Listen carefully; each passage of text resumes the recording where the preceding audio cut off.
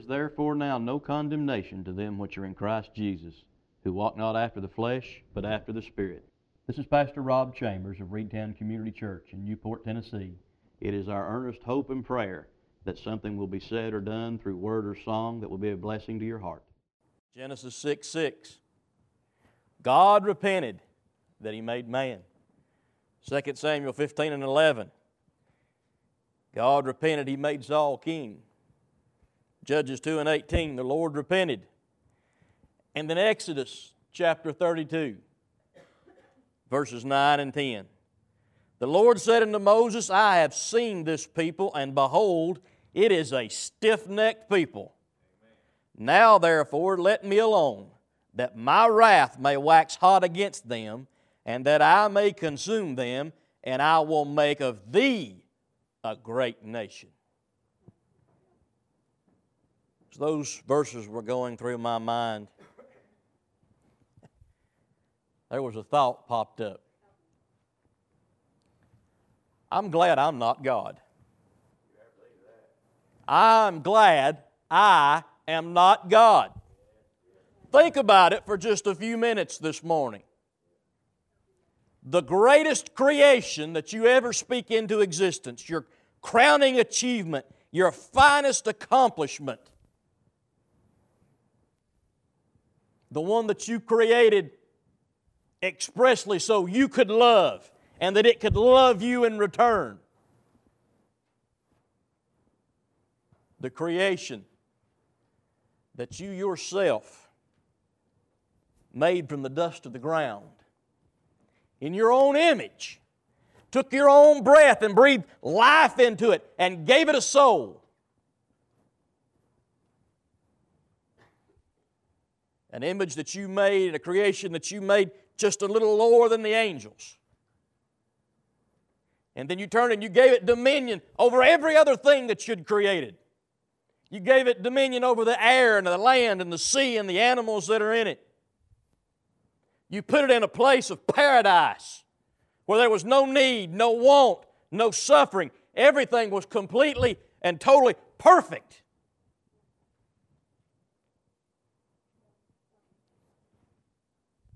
It wanted for nothing.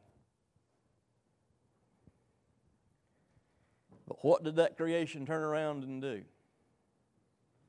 That creation turns around and knowingly, willfully, purposefully, stubbornly, and for its own selfish reasons, rebels against you. Turns its back.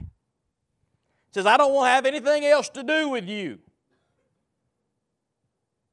Paul in Romans 1:1 says that it begins to worship the creation itself more than the Creator. In just a little side here for just 1 second, let me tell you one thing. It always has been, and it always will be, Father God. There is no Mother Earth. Mother Earth does not exist. The earth is something that God created and provided for us to enjoy, to have the dominion over, to use, to prosper on. A place for us to exist while we love and serve Him.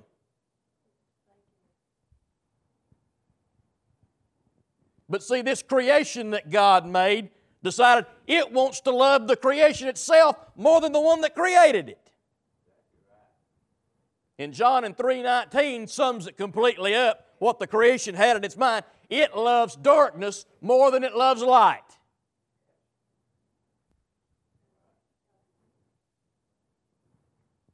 And this creation has got to the point that it completely and totally denies the existence of the Creator.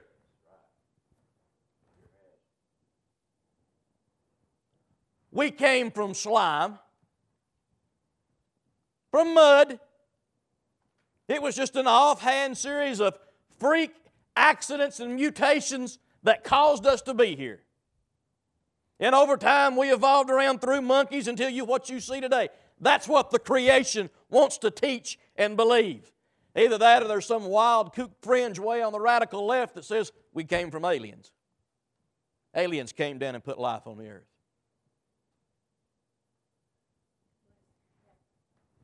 Stop for a minute and think how humiliating and insulting that is to a sovereign God. That the creation God made would rather believe that they're an accident than believe that they're made in God's own image. Which would you rather believe? That you're an accident, a freak of nature, just something that could never happen again, or that there was a loving Creator that loved you and spoke you and brought you into existence? Amen. I'd rather pick the Creator. I would much rather pick that than believe it was all just some happenstance.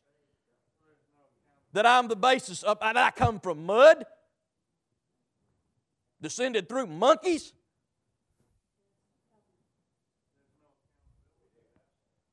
Imagine that your God and your creation does that to you. How would you feel? How would you feel? And believe me, God has emotions. You better believe God has emotions. Where do you think ours came from? They came from God.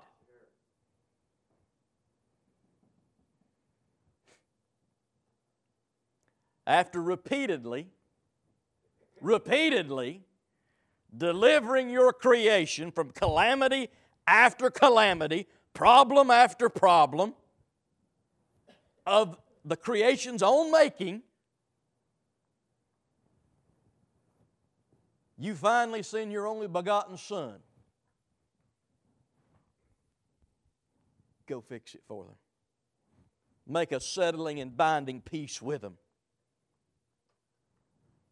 Your Son steps down and actually takes on the mantle and the outward appearance of the creation, lowers Himself to that level.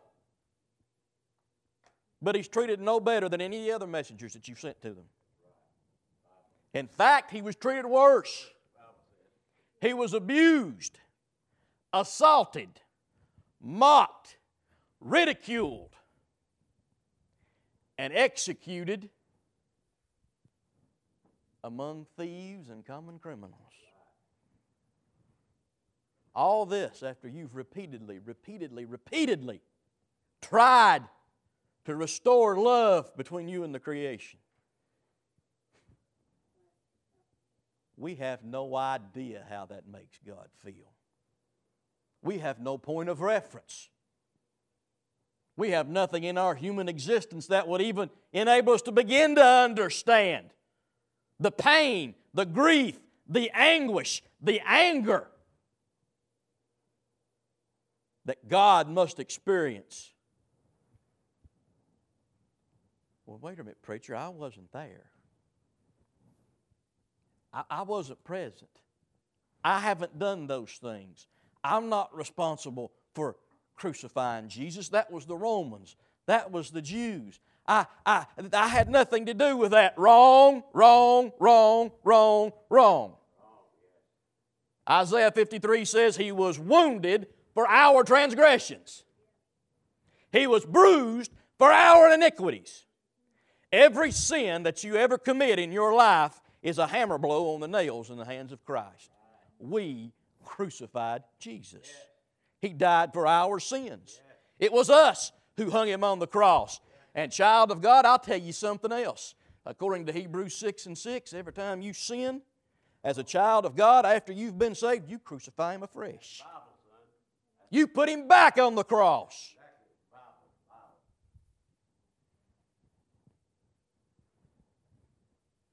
Imagine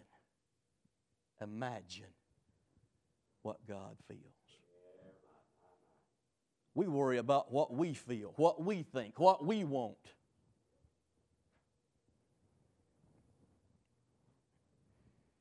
My.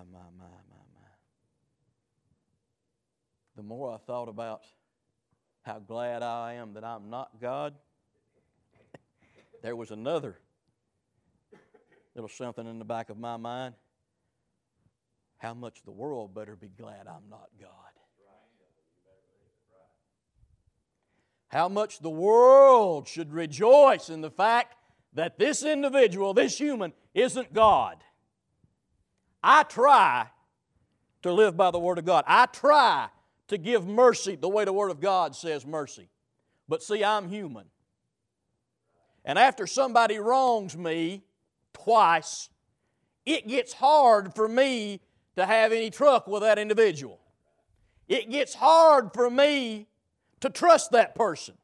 I'm not saying I don't love them, but I'm saying I put up a shield, I put up a hedge, I build a wall. What was it? Fool me once, shame on you. Fool me twice, shame on me. After I've been hurt a couple times by somebody's Sister Sharon, I just kind of push myself away from that individual. I try not to have anything else to do with them. And if they let me down on more than 2 occasions, I know I don't trust them anymore, Sister Ann. They've proved themselves. They're not trustworthy. I'm not going to rely on them for something important.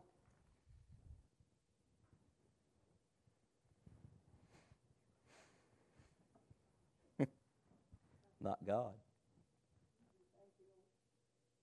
Aren't you glad God's not like that? Aren't you glad God doesn't pour out mercy upon you based on the level of mercy that you show someone else? How many times have we wronged God? How many times have we sinned? And I'm talking every time. Little white lie, that's sin. The failure to do what you're supposed to do, that's sin. Sin isn't just doing something you shouldn't do. Sin is anything that goes against the Word of God. Now think of the number of times in your life you had a strike mark put against your name. We could cover this whole wall around there with one individual. How many times did God extend mercy to you, to me, to the world? And is still, right now, extending mercy.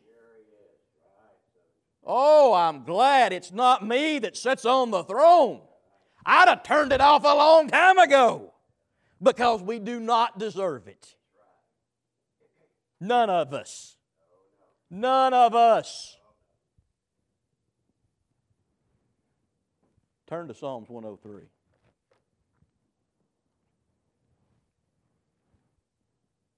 Look at verse 8. The Lord is merciful and gracious, slow to anger, and plenteous in mercy. He will not always chide, neither will He keep His anger forever. He hath not dealt with us after our sins. Lift your hands and give Him glory this morning. Lift your hands and praise His holy name. He hasn't dealt with us according to our sins. Preacher, how do you know that? Because we're not engulfed in fire right now, burning in the pit of hell.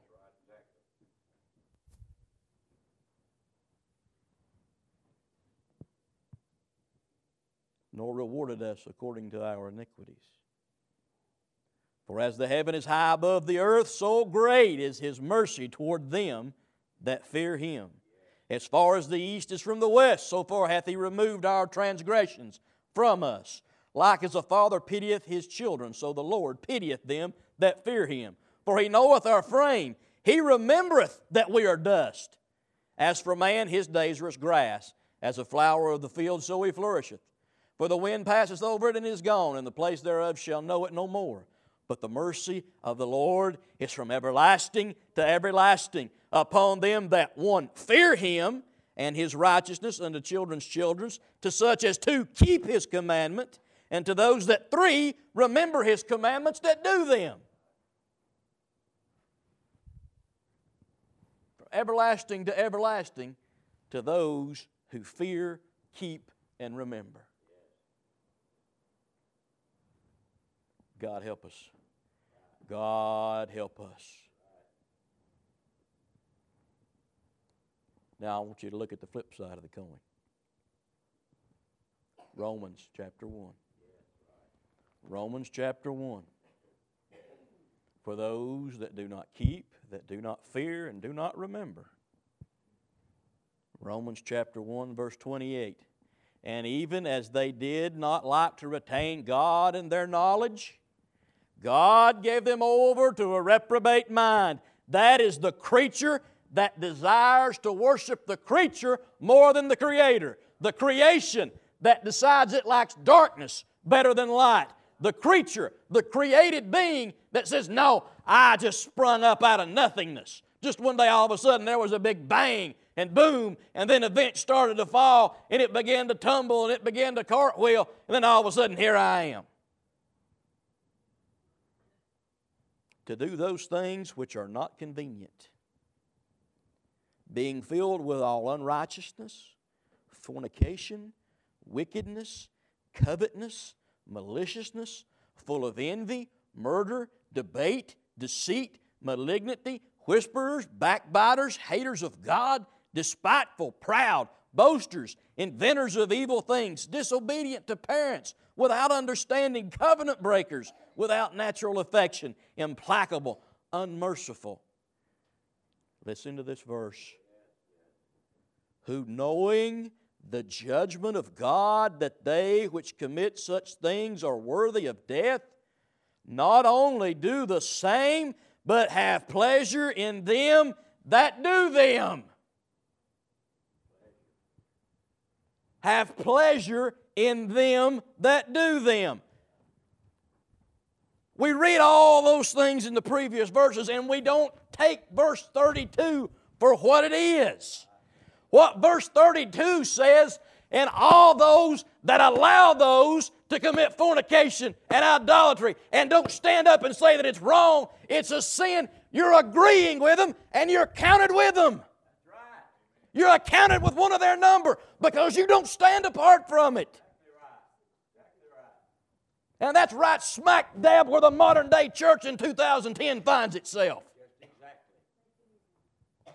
I'm not backfighters. I'm not a malefactor. I don't hate God. I don't do those things. No, but we don't stand against it. And God said if you don't stand against it, then you stand with it.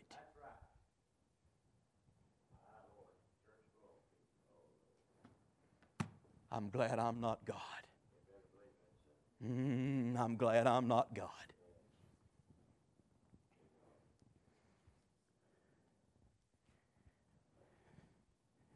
Where does that leave us? That leaves us where we've always been. Sister Carol, come to the piano. Sister Tanya, come with a song. What recourse do we have? What option do we have? What are we going to go? Where are we going to go? What are we going to do? We're going to throw ourselves upon the mercy, of the sovereign God of all that ever has been and ever will be. We're going to cast ourselves upon the mercies of our Lord and Savior Jesus Christ. We're going to trust in the mercy and grace that's contained in God's plan of salvation. Mercy that we are excused from that which we deserve. We all deserve hell. Every man, woman, boy, and girl. All have sinned and come short of the glory of God. Since the time of Adam when he sinned in the Garden of Eden. Was Adam's bite of the apple the first sin? No. God said you can't eat of it. What else did God say? God said you can't even touch it. From the moment that Adam sinned, we've been under the curse of death. And it's only God's mercy that lifts that from us. But He didn't stop there. He didn't stop there. That little thing called grace. I'll lift you up to the station you do not deserve, that you could never merit, never warrant. And I'll make you priests. I'll make you joint heirs with my Son Jesus Christ. But what we've got to do is cast everything else aside. All cares, all worries, family, friends. I've got responsibilities. I've got duty. I've got obligation. Ecclesiastes chapter 12 tells you what your duty and obligation is as a living human being. It's to worship and praise and honor and glorify the Lord God Almighty. And that's it. That's it. We were created by God, for God, period. All these other things we've added.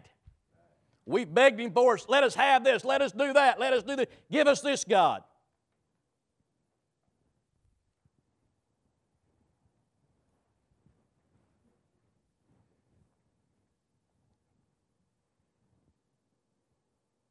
We're going to stand. We hope that you've enjoyed our podcast presentation. If you would like more information about the church or any additional podcast, please join us on the web at www.reidtowncommunitychurchpodcast.blogspot.com. That's spelled REIDTOWN, communitychurchpodcast.blogspot.com. Thank you, and God bless.